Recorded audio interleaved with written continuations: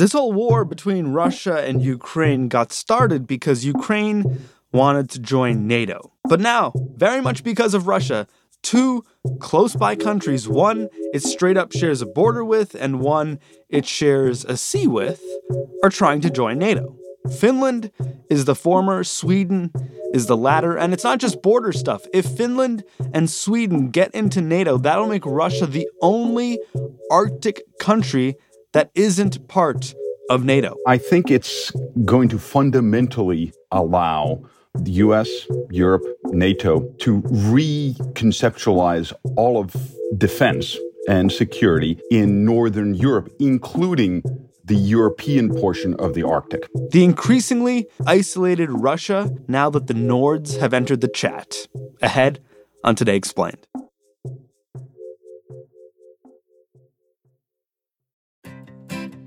Support for this show comes from Slack. You're a growing business, and you can't afford to slow down. If anything, you could probably use a few more hours in the day. That's why the most successful growing businesses are working together in Slack. Slack is where work happens, with all your people, data, and information in one AI-powered place. Start a call instantly in huddles and ditch cumbersome calendar invites.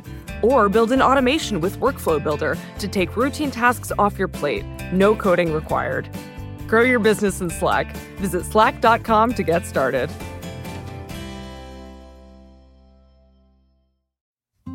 Support for this show comes from Sylvan Learning.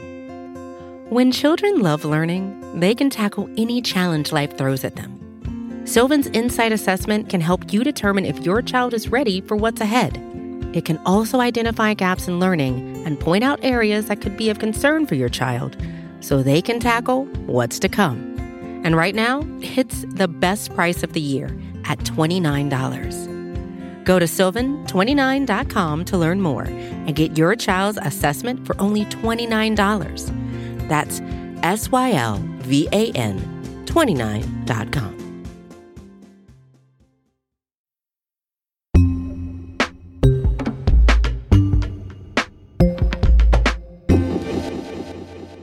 Today Explained, Sean RameswaramTranscript here with Jen Kirby, who does foreign stuff at Vox. She's joined us to talk about the hottest NATO news. Finland and Sweden announced last week that they are going to join the North Atlantic Treaty Organization, also known as NATO, a 30-member alliance which the United States and lots of European countries are a part of. Today, the Social Democratic Party has concluded that Sweden should join NATO. We have been talking here in Finland at least 30 years about NATO membership. And they formally submitted their application last Wednesday to join. Every nation has the right to choose its own path. You have both made your choice after thorough democratic processes.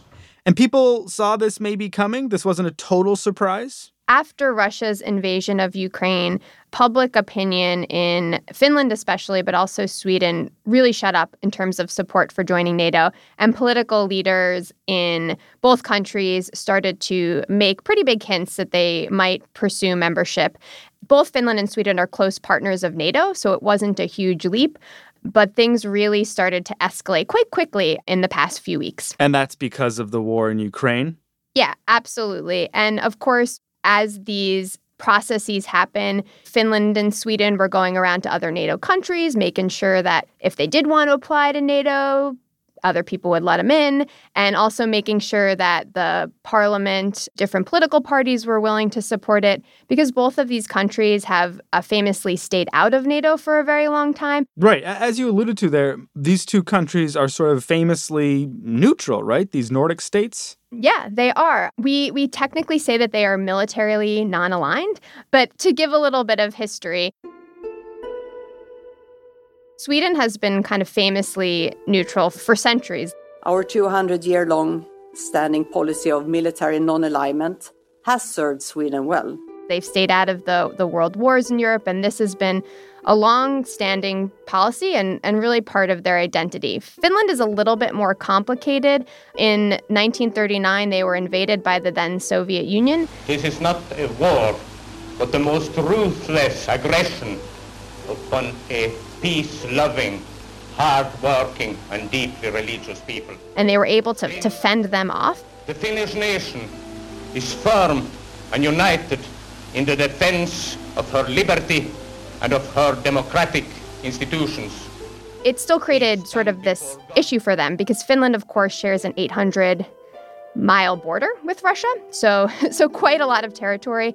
And so during the Cold War, they basically had to sort of sit on the sidelines, not so much out of choice, but sort of out of necessity to keep the Soviet Union from having any other adventures in Finland. And so the Soviet Union meddled a lot in domestic politics. But then after the Cold War, both Sweden and Finland in the 1990s joined the European Union. And it's obviously a political and economic community, but there are defense guarantees. And in many ways, by joining Europe, they became aligned with the West.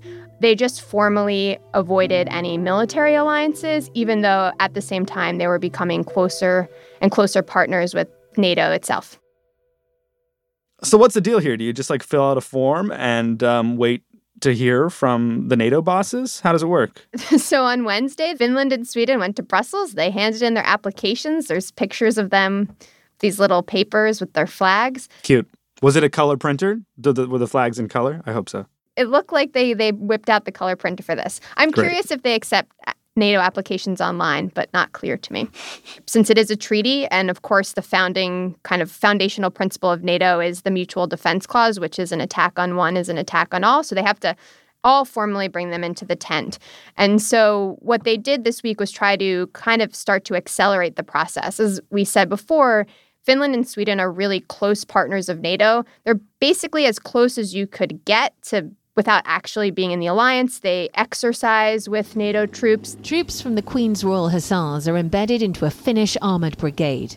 They do missions together, like in Afghanistan. There's much more to ISAF than just the Brits and the Americans. Dozens of countries are contributing troops to the coalition effort here in Afghanistan, and Estonia, for one, is punching well above its weight. They're already pretty closely there.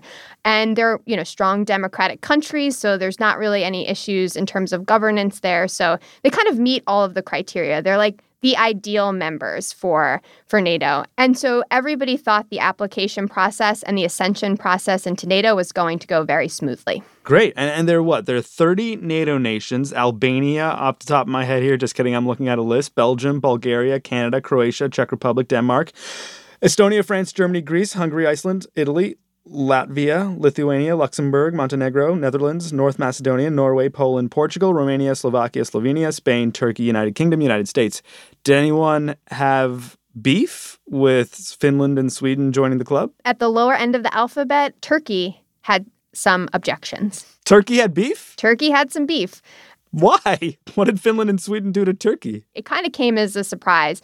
Erdogan has objected to Sweden's granting of asylum to members of the Kurdistan Workers' Party, or PKK, which he has said is a terrorist organization, but obviously is a complicated domestic political matter. And so he's indicated that if they continue to do that and support, and I'm using air quotes here, terrorists, that he will block both Finland and Sweden's membership. Huh.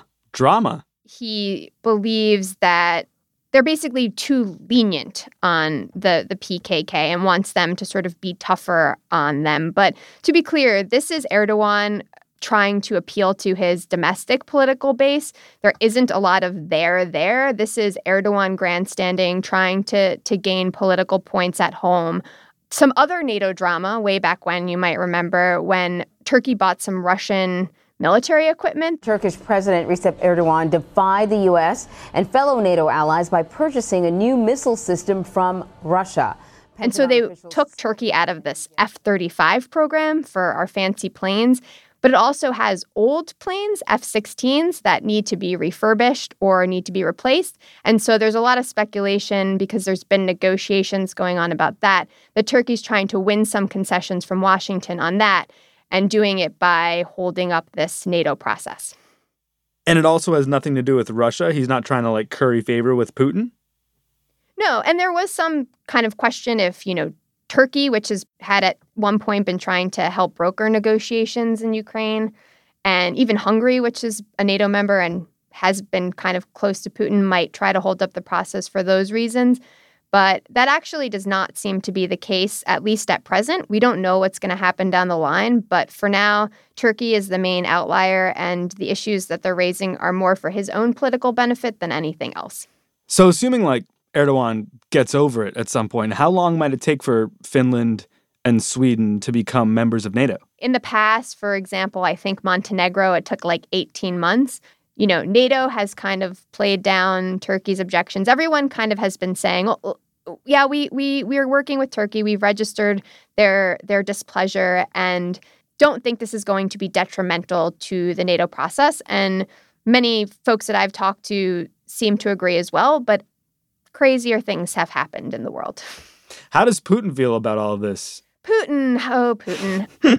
He's kind of distracted, I think, a little bit for this mess that he created in Ukraine, which is an understatement, of course. But Putin had been signaling for a while, as there were indications that Finland and Sweden might move toward NATO membership, that it would kind of constitute as a threat. They warned that there might be consequences. And Putin cares a little bit more, I think, about Finland, again, being on its border. But ostensibly, one of the reasons why he launched this war against Ukraine was to stop the expansion of NATO. And one of the results of his war in Ukraine will be the actual literal expansion of NATO. So in many ways, it is a defeat for Putin. And what does it mean for NATO? It is a huge symbolic and political win for NATO. Before the war in Ukraine, NATO was a little bit adrift, particularly after the Afghanistan withdrawal, which NATO had been really committed to, and like the United States, had to reckon with 20 years of its involvement there. And so the war in Ukraine a little bit helped clarify NATO's purpose and created this renewed unity and vigor in the alliance. And this is going to add to that in a big way. And then there's military and strategic benefits, which is, there was a big chunk on the European map that had been unaccounted for. And now when NATO does its military planning, they can think a different way about Northern Europe and the Nordic region, but most importantly, the Arctic.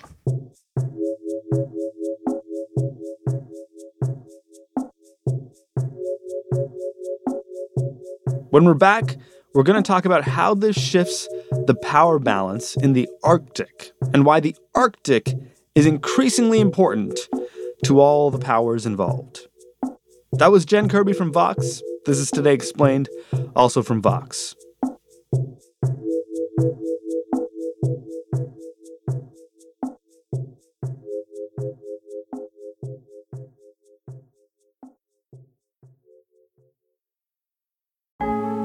Support for Today Explained comes from Mint Mobile.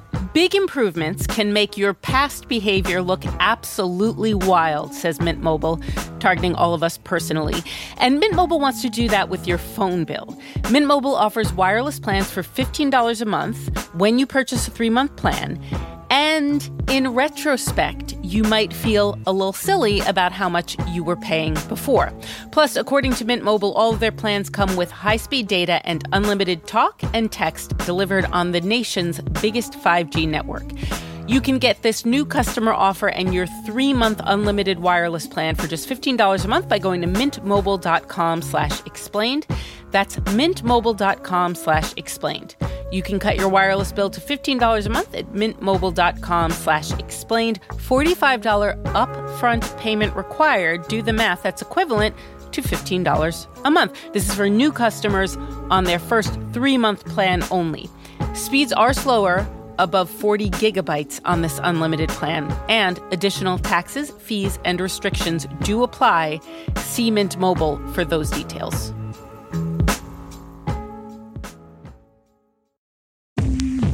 Support for Today Explained comes from Indeed. Hiring can be difficult. You can hope and pray and ruminate on how to find the perfect candidate, or you can turn to something more reliable, a smart piece of technology like Indeed's matching engine. According to Indeed, that matching engine is constantly learning from your preferences for job candidates, so it becomes more accurate over time. The more you use it, the better it gets.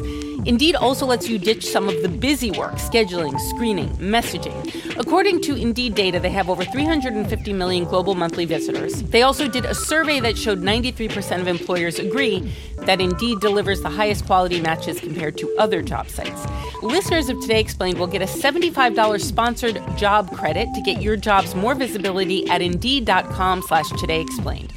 You can go to Indeed.com/todayexplained. Let them know you heard about Indeed on this podcast. Indeed.com/todayexplained. Terms and conditions do apply. Need to hire? Asks Indeed. You need Indeed.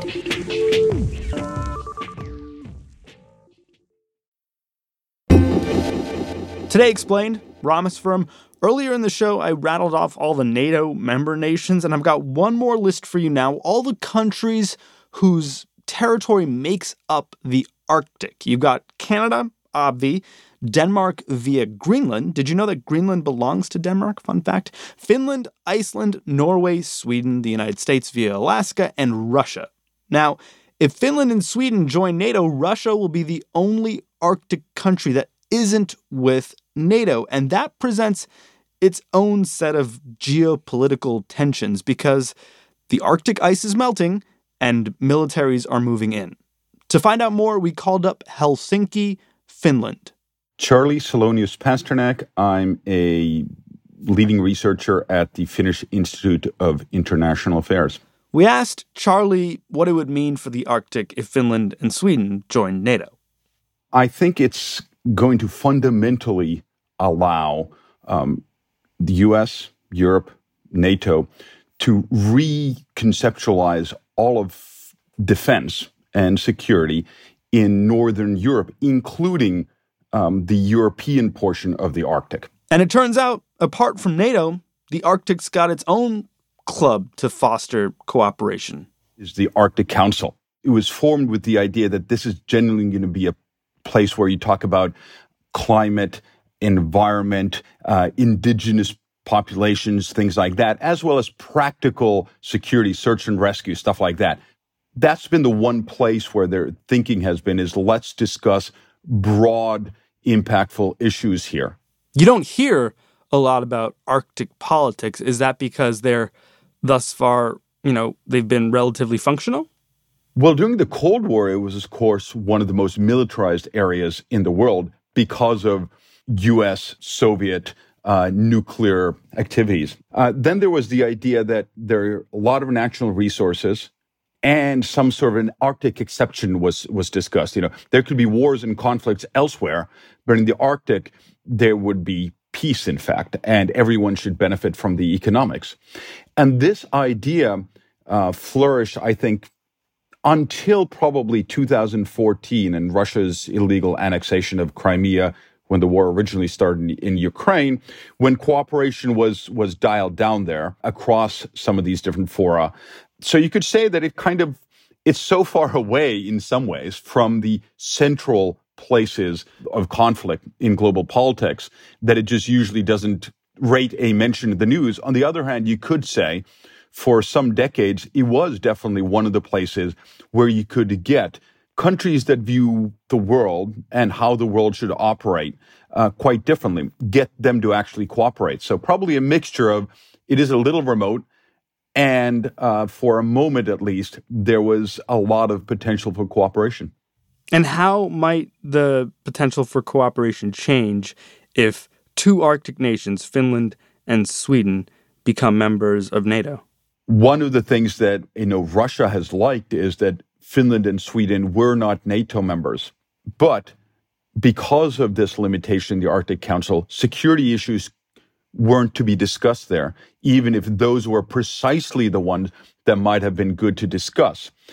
So how will it change? I think fundamentally it depends much more on what will be Russia's desire to have a relationship and what kind of a relationship with the rest of the Arctic countries, the rest of the West. And that will flow into the Arctic. So there are a lot of issues that need to be discussed, including cooperation in again, climate change, search and rescue, stuff like that, which really needs to get done just regionally. But it is a little bit held hostage by the broader tensions when Finland and Sweden join NATO, there might actually be an odd silver lining here. Oh? Which is the U.S. had some time ago suggested that the security issues, which weren't to be discussed in the Arctic Council, they could be discussed in the NATO-Russia Council. But of course, that would have left Finland and Sweden out, non-starter.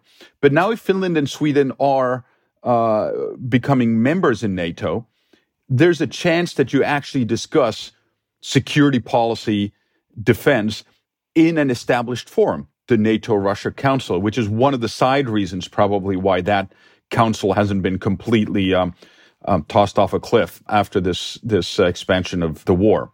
So I guess that's maybe the silver lining. In the future, there could be a place where all of the Arctic countries meet to discuss the hard security stuff, as opposed to the broader, environment, climate, indigenous people issues. And is Russia going to be receptive to that? It doesn't seem like there's a great desire to engage in serious cooperation. At the same time, while they often make headlines, there are always glimpses of these what are called confidence-building measures, things that both sides do. Tonight, U.S.-led NATO troops and Russian forces are ramping up intense war games in the region, signaling both sides are preparing for a possible conflict. If there's going to be a large weapons test or military exercise, I'll say we, the West, NATO, tends to stick by them. Winter exercises like these are meant to counter Russia's home field advantage, waging war against an enemy that specializes in fighting in Arctic conditions. And these may seem insignificant, but they're actually kind of important because there seems to be very little else. I mean, is there a chance here that you start to see military buildup in the Arctic the way you did back in the Cold War as a result of NATO expansion or the current conflict in Ukraine? Well, you've actually seen it for a number of years already. It depends entirely on whose story you listen to. So I wouldn't pin the expanded war in Ukraine now or Finland and Sweden's membership in NATO into that. Russia has strengthened its Arctic military capabilities over a number of years by Finland's borders and has introduced weapon systems, hypersonic, quasi-ballistic. As you say, they can travel at 20 times the speed of sound. They can be mounted on top of an ICBM and can carry nuclear weapons of up to 2 megatons. 3, 2, 1, pulse! Make sharp turns and take unpredictable courses on the way to its target, making it more difficult to intercept. It made the northern fleet, so now we're talking about the kind of northwest of Russia, all Arctic, its own military district. It is such a critical part of Russia's nuclear second strike capability. Admiral James Fogel, the commander of U.S. naval forces in Europe, is particularly concerned about this submarine, the Severodvinsk, nuclear-powered and armed with land attack cruise missiles with a range greater than 1,000 miles. So it is already militarized, but certainly if you include the northernmost parts of Finland, Sweden, Norway into the Arctic, we've seen very large NATO military exercises. Most recently, about a month and a half ago, Cold Response 2022, which was one of the largest NATO exercises since the end of the Cold Wars. So today we're doing mission-specific training in preparation for exercise Cold Response 22, and we're doing specifically on-off drills onto CH-53 Super Stallions. There's an increasing, creeping militarization in the region, and who started depends on whose story you listen to. We're in this strange situation where, with one hand, the United States is funding a huge portion of Ukraine's war effort, and with the other, it's in, negotiations with Russia to exchange nationals and, involved in this sort of quasi-harmonious situation in the Arctic. Is it possible to, at the same time, be in conflict with and in cooperation with a country like Russia or a country like the United States with these superpowers? Is that sustainable? I think it's almost a necessity because also I have to throw in China in here, which presents itself as a near-Arctic country, a designation that the Arctic countries don't agree on, but it gives some idea of China's interests, which are primarily probably economic in the region. But as we know, economics and military security stuff is increasingly intertwined. Better to have China under the tent with all of us than not.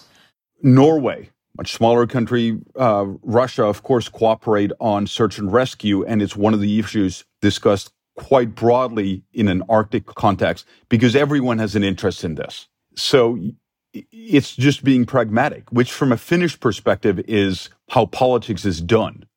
Finland's probably more interested in combating climate change than Russia is. But Finland realizes that if Finland is just yelling at Russia and not trying to coax Russia into cooperating in the Arctic on mitigating or preventing climate change, Finland's efforts won't be enough. So I think this thinking is quite natural for most Finns. And I would suspect ultimately for a global power like the US, part of this may be actually relearning lessons from the Cold War.